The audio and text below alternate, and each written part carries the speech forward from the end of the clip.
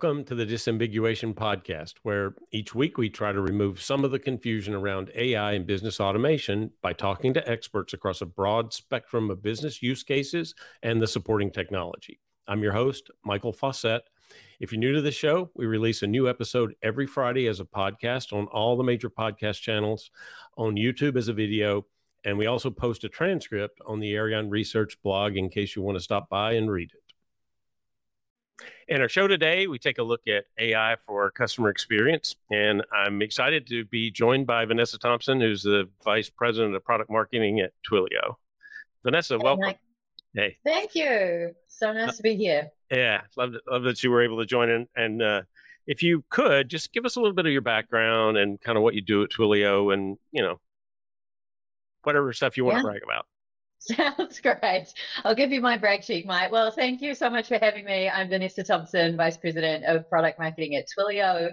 My role covers the product marketing teams, includes competitive intelligence, our analyst relations function, as well as our developer network team, which includes all of our evangelists, the developer documentation, and some of our dev content. As part of my career, I sort of grew up being an industry analyst. I actually worked with Mike at IDC for many, many years. I was formerly a senior VP of customer experience at a Salesforce consulting firm called Blue Wolf. And I really started my career in banking and government back in my home country of New Zealand. So I did spend a lot of time in the industry, really getting to know some of those hardcore IT problems. That was a lot of fun too. Yeah, that's great. And I think it does give you an interesting background because you've worked in IT in a business, you've worked as an analyst, and now doing product marketing. So different perspectives. So I really do appreciate it. I'm excited about the conversation because obviously this is, generative AI in customer experience is one of the hottest areas. And, I spent all week last week in San Francisco at Dreamforce, so I heard an awful lot about generative AI and customer experience. So anyway, let's just jump into it. So I'm just curious, I'd like to start let's just talk a little bit about what you're seeing today with customer experience and how AI is being used and maybe some of the more impactful use cases that you've seen. Yeah. I mean, Mike, I think you just said it, right? Generally speaking, AI is here. It burst onto the scene really around the ChatGPT kind of era when that kind of got kicked off. But I think prior to that point in time, AI wasn't really well understood, or at least the generative AI elements, right? And so I think a lot of our developer network crew were playing around with GPT-3 back then and really kind of curious and thinking through what kind of use cases can we support. But it wasn't really until it became sort of a consumer household name that we really started to get the groundswell of interest. In it across kind of the broad spectrum of buyers that we usually talk to. And so almost every CX buyer that we're talking to right now is asking about how AI can enhance their customer experience.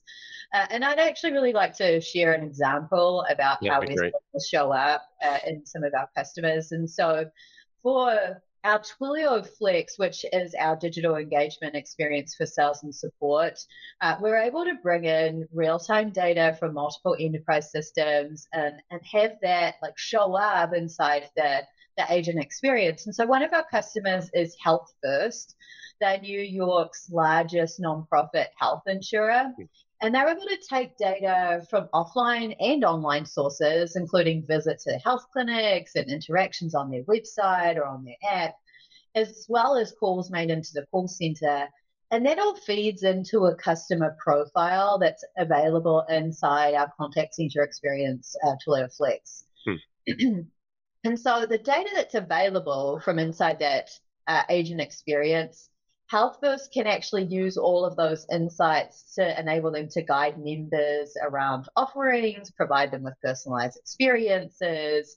They can automate some of it, and they can also have a human in the loop, having a conversation with somebody if they have exception-based questions or something like that. And so, the coolest thing about this though is, as a nonprofit, automation and AI to be able to help make them more efficient is just a huge win for them. So prior to using Flex and Flex Unified generally, they were only able to enroll 2 or 3 new members per day per agent.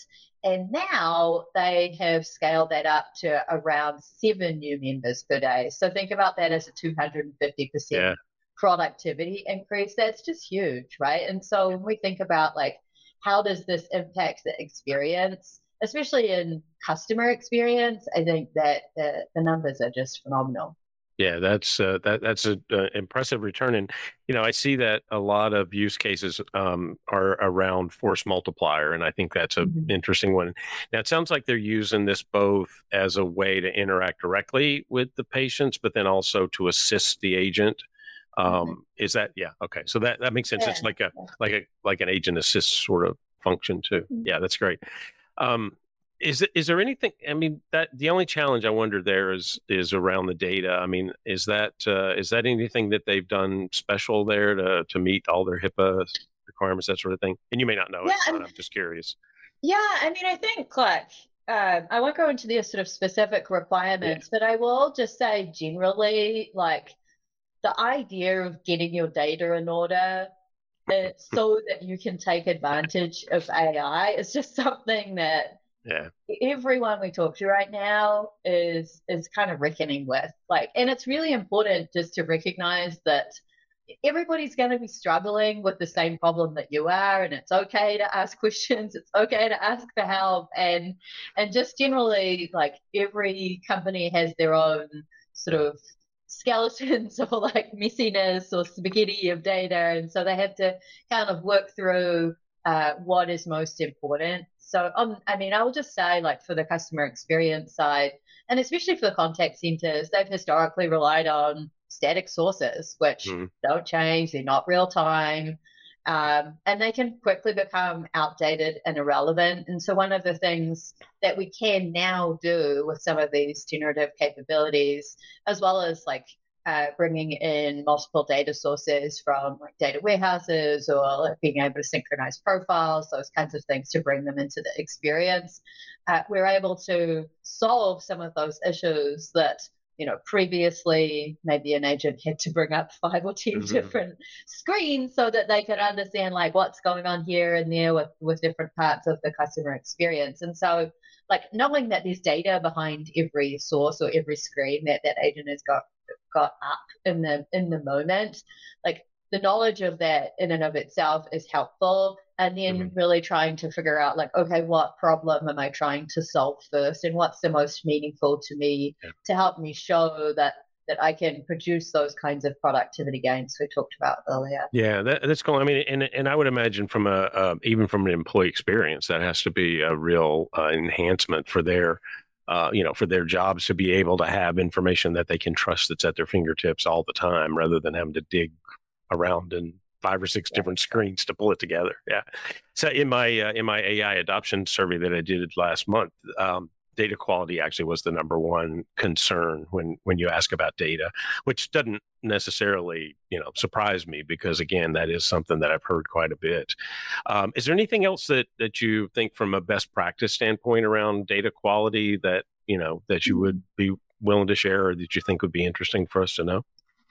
Yeah, I mean, I think the way that we think about it is really in the context of the agent experience. And so, if you think about the two main components, it's like first we think about the customer profile, like what information do we need to know about the customer, what they're doing, the key information, making sure that like that's up to date. It's also identity resolved, and like all of that information is kind of correct.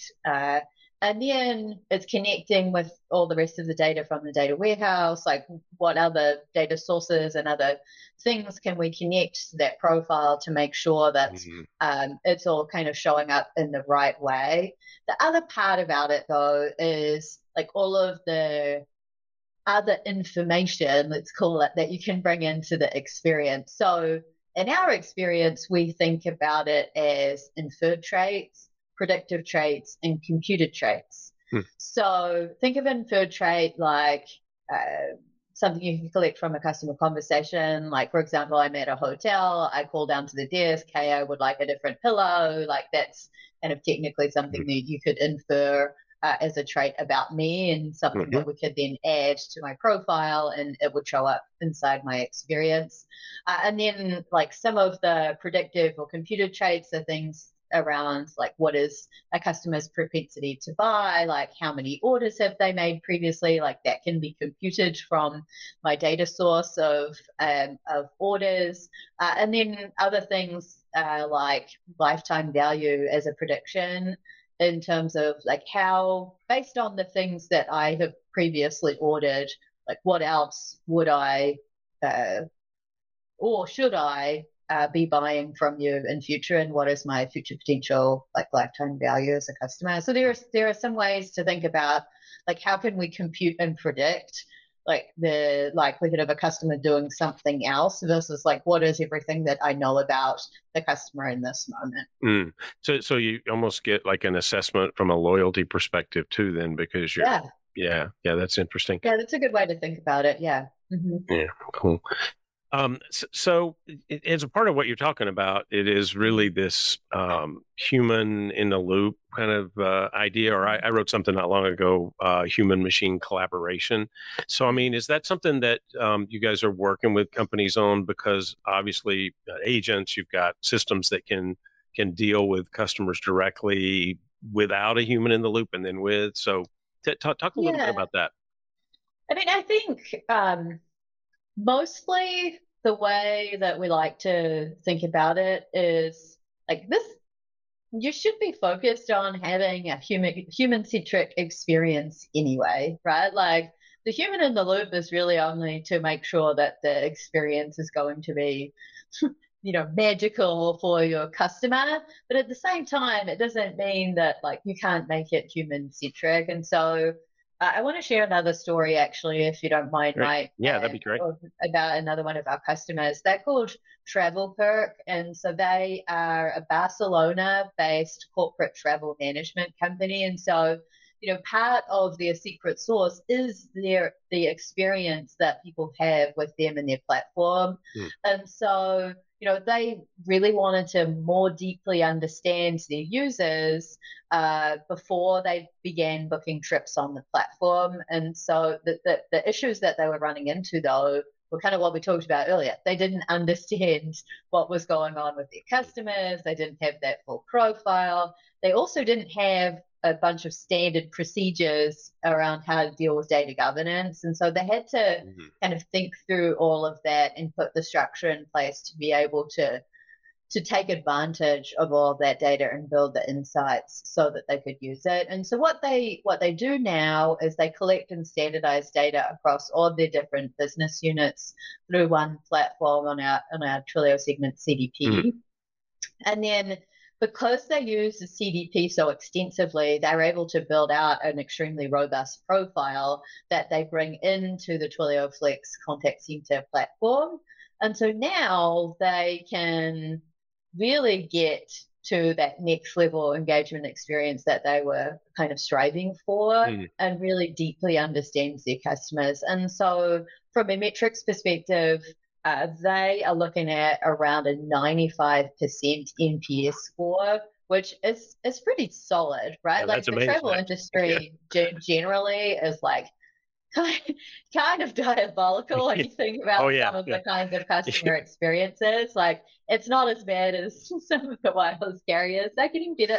Everyone's getting better, but I think like generally speaking, that is an excellent NPS score. That's so good. it is a pretty amazing result. I can tell you, after my last trip to San Francisco, the airline that I flew, I will let them remain nameless, would not be anywhere near the 95. Travel, and as you hear people complain about it all the time, and so that is amazing in an industry where there are a lot of things that can go wrong. Exactly. But I think that's also the thing that we're grappling with in the industry, right? Like balancing expectations with experience. And I think we've always had this gap between what a business thinks is a great experience and what a customer believes is the right experience for them. And so, like the companies that are doing really well here are using data and context and all of that, some of these newer sort of AI based elements to really bring together what does like a really good experience look like, and how can we help engage those customers in a meaningful way? And so, yeah, I think the customers that are doing a good job here are really winning Yeah. more. Well, we used to talk about like experiences in a way like, oh, this is over the top, how, it's amazing, that sort of Mm, thing. But most of the time, the truth is people just want things to work. Like they don't yeah, really, it doesn't have to be some amazing new experience, but right. if you have the data and you can keep things flowing and you deliver what you're supposed to, I mean, to me, that seems like that is the ultimate experience, really. Yeah. And once in a while, you wow me, cool. But Mhm. but in the meantime, Yeah. so one of the things you talked about in there, I thought was interesting, though. So, and this, I think, a lot of companies, struggle with because they have a lot of data silos, they have data scattered Mhm. everywhere, and having a way to focus the data collection and build the profiles out in a CDP, which is, something a lot of companies have worked on, but they're still implementing. I mean, is that a common sort of approach that you've seen with the customers you've worked with? They build out this kind of central collection point to manage the data? Yeah, it really depends on the company, right? I think like from a customer experience perspective, and at least in the contact center, I think the CDP concept isn't something that they're used to. Yeah. It potentially is owned by a marketing department or like some other department. It feels a little bit foreign to them. But I do think like the places where we've seen like the travel perk example where they really focus in on Mhm. like building that really nice like data governance kind of experience, it does mean that it can disseminate out through the rest of the organization. So as a customer experience leader, if you're really thinking about, how should I pay attention, well, actually start asking questions, be curious about like what data you do have and how can you use it to your best advantage is probably the first start. I mean, everybody, we kind of all have to start somewhere, and I Yeah. think like just being curious and kind of asking questions is the right place. Um, but I will say, like, uh, from our perspective and from kind of how we're thinking about it in terms of like vision is really thinking about how can we bring all of those data elements into the contact center or customer engagement experience in kind of a low touch way, right? Like we don't want customer experience leaders to have to really think about the data necessarily. We just want them to be able to share, like, okay, well, here are the things that I need to bring into my profile, and Mhm. here's how I would like to think about, how to move the agent experience forward. So, like, if something like web page views or like I just want to see when this person went to the support pages or the returns page or something like that. If that's something that you feel like you need to bring into the agent experience, it's possible now for us to Mhm. do some of those kinds of things and build integrations like,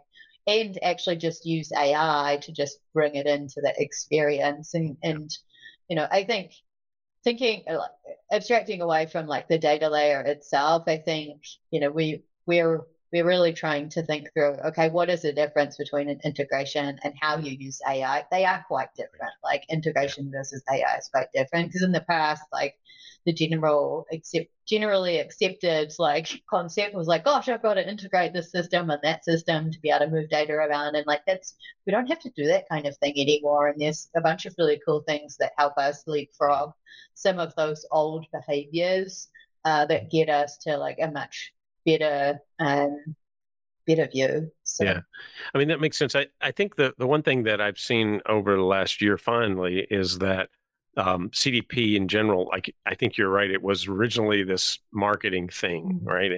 And it always bothered me because that just creates another silo. Why does that make sense? Like the point is that everybody needs access to the customer profile and data, particularly in sales and marketing and customer service and finance. And so, if you have a way to consolidate it, why wouldn't you use it across all those different things? So, yeah, I mm. think it sounds like it's creeping at least into the customer service part of the business, which is great. So, Yeah, absolutely. And I think that the most successful, I'll just say, like the most successful companies that we work with, they have segment everywhere.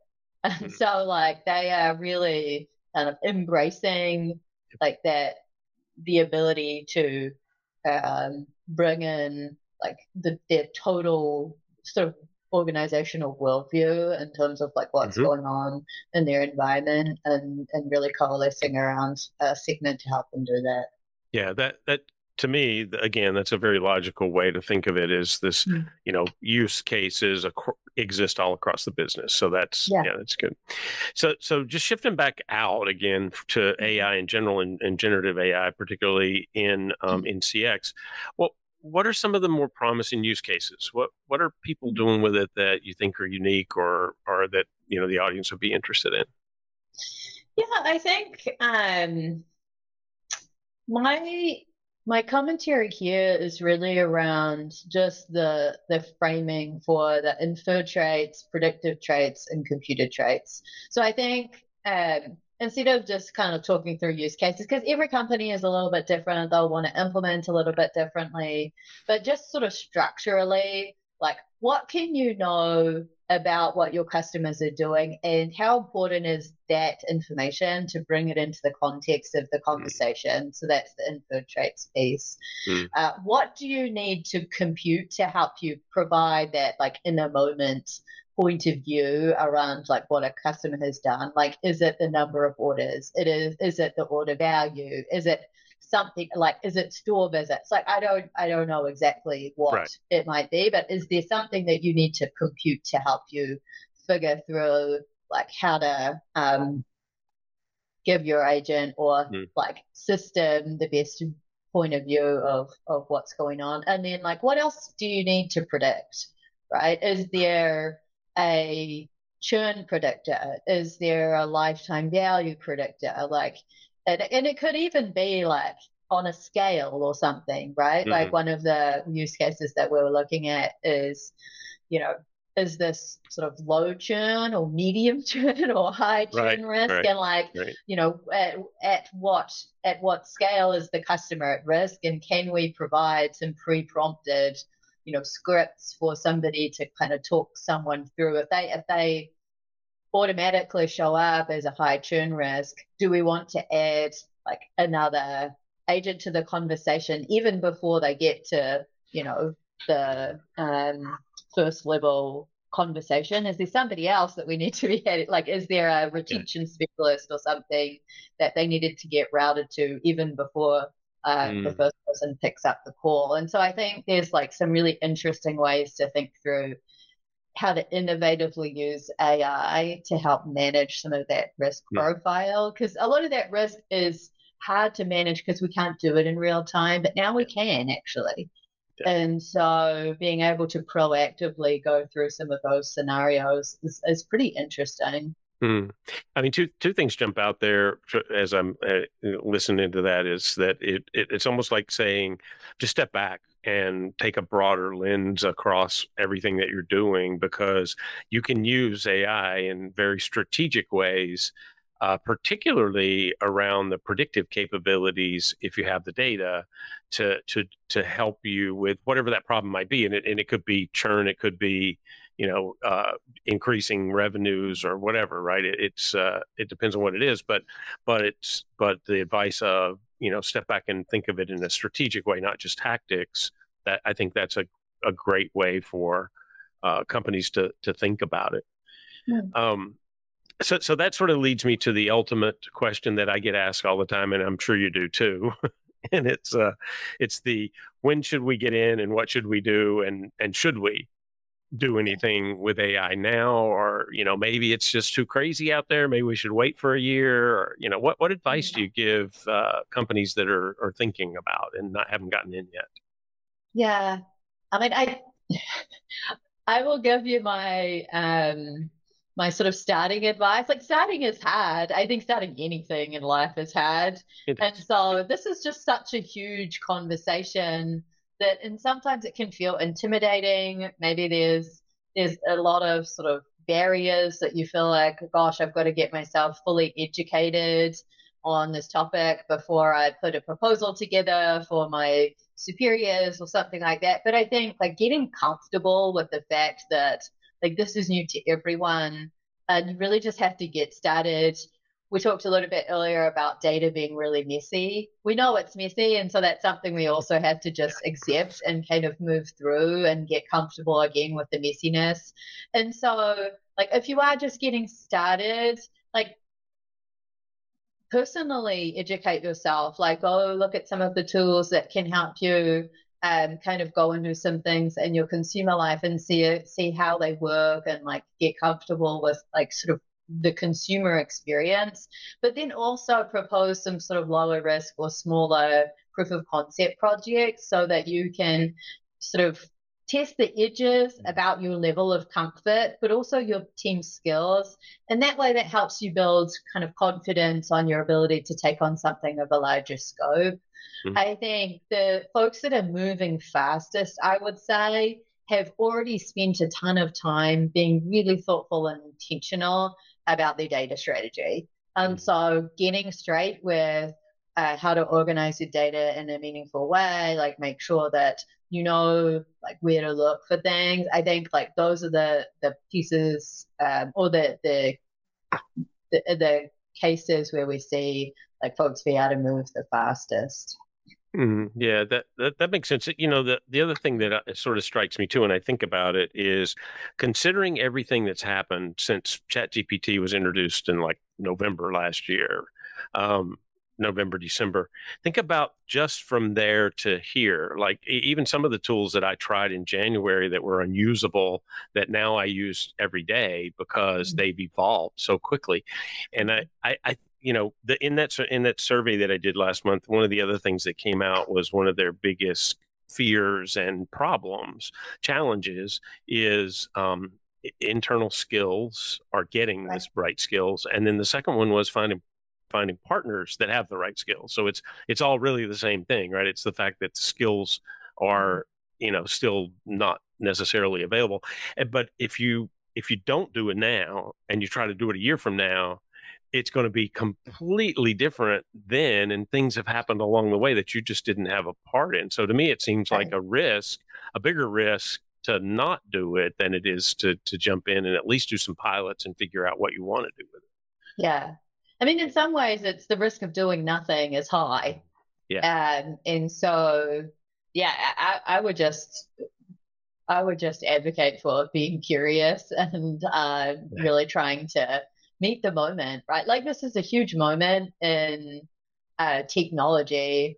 Our CEO Jeff really talks about this as like the latest big shift since for the longest time, right? Like I think we truly haven't seen a technology shift this dramatic, and I think mobile was sort of it, but actually it might not be as big. Like this might be bigger than mobile even, right? And so it does feel like a moment that you can meet with a growth mindset, or you can probably and maybe get a little bit left behind. Yeah. Yeah, I mean, I sort of think about it like it's more transformational, like the big platform shifts, like mainframe to client server to cloud, those kinds of things, because this is really the the next generation of a lot of things. Even to me, I even think mobile was very disruptive in its own way, but I think Gen AI may be more disruptive to mobile than it, Right. because it is changing the way we use those tools as well. So yeah, that's interesting. Well, one of the things that companies need to do is measure, watch the metrics and understand, are they getting return for what they're doing? And so, how are companies measuring the ROI, and how do they determine if their metrics are on track using these new tools and technologies? Yeah, I mean, part of it is just the metrics themselves. I was watching something recently, which was a professor in a classroom scolding like all of the students because 90% of them had used ChatGPT for their homework. And he was like, I'm going to fail 90% of you because you all use this for your homework. And for those that didn't, like, good on you. But you still, like not everybody was getting a good grade here.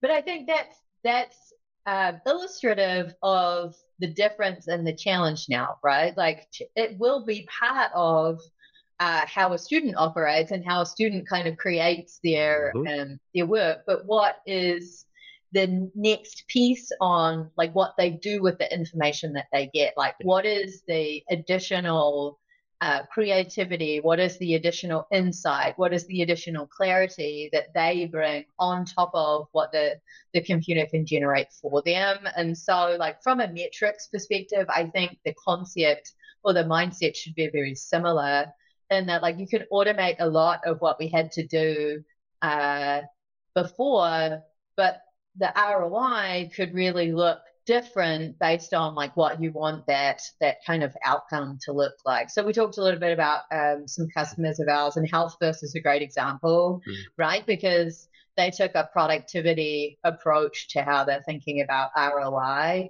If you can process 2 to 3 applications per day, now you can go to 7. Like, that's huge. As a nonprofit, for them, like, they don't have to hire more people to do the processing. They can get through a higher volume, and ultimately, like, they can do more good. And so for them, that's just a huge bonus.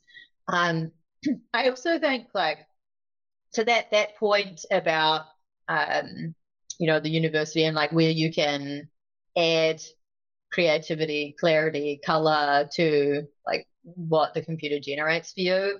In some ways, there's also a view around like exception management. Like, how do you review what it provides you to make sure that it's correct and it is like the intent is correct, and that's the human in the loop piece. And so I suspect, and we don't really know how this is going to play out yet to some extent, but I think there'll probably be some sort of human in the loop exception management type metrics that show up over and above like the ROI. And so if you think about it from an OKR perspective, like maybe there's a broader objective to use the generative AI, and then the key results will be focused around sort of how are we managing exceptions and how well, things like that, right? Yeah. So, it obviously varies a good bit by the use case and specific strategy too. So that makes more sense to me. Well, I could keep going with this for another couple hours, but I suspect that we'd lose our audience if we tried to ramble on that long. So that's really all the time we have. And I really appreciate you joining me today. Great information. And I think, I learned a lot, and I know the audience will too. So thank you.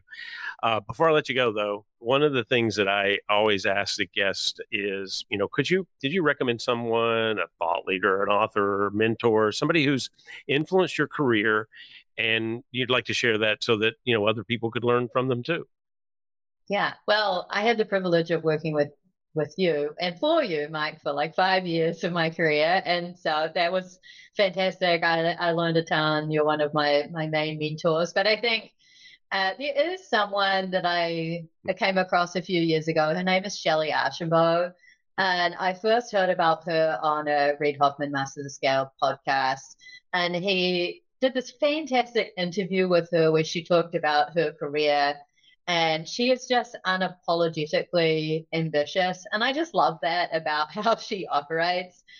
She basically took a look at what her playbook to being successful should look like. And she kind of went and executed that playbook. And then she got a name for herself as a sort of a turnaround CEO in Silicon Valley here. And so, like, she has this really great story about working at Blockbuster and pitching them on an online business model. And when they said no, she was like, okay, that sounds great. I don't think this is a good fit for me.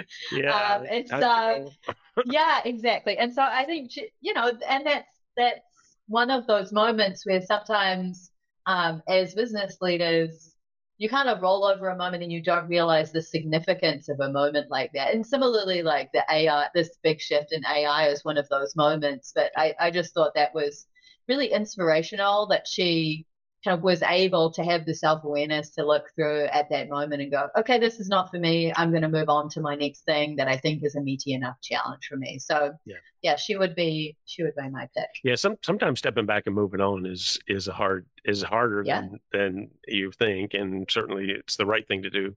I love Masters of Scale. That Reid Hoffman podcast is great. I've been listening to it for quite a while. It's there's some really interesting things there. So thanks. Yeah, I appreciate that. Thanks for sharing. And to the audience, thanks for joining us this week. Remember to hit the subscribe button. And for more on AI, if you go to the Arion Research site and click on the research tab, you'll see an AI adoption report that we published last month. It's based on a survey from August. And in all things AI, the more current it is, the more important that is, because believe me, things are changing every week. So it's free research, free download. So check that out. And then check back next week. We're going to have a special edition from London. I'll be at Sugar CRM's user conference, and I have a few interesting interviews set up, and they're making some interesting Gen AI announcements that I can't tell you now, but it'll be exciting, I know. So that's it. I'm Michael Fawcett, and this is the Disambiguation Podcast.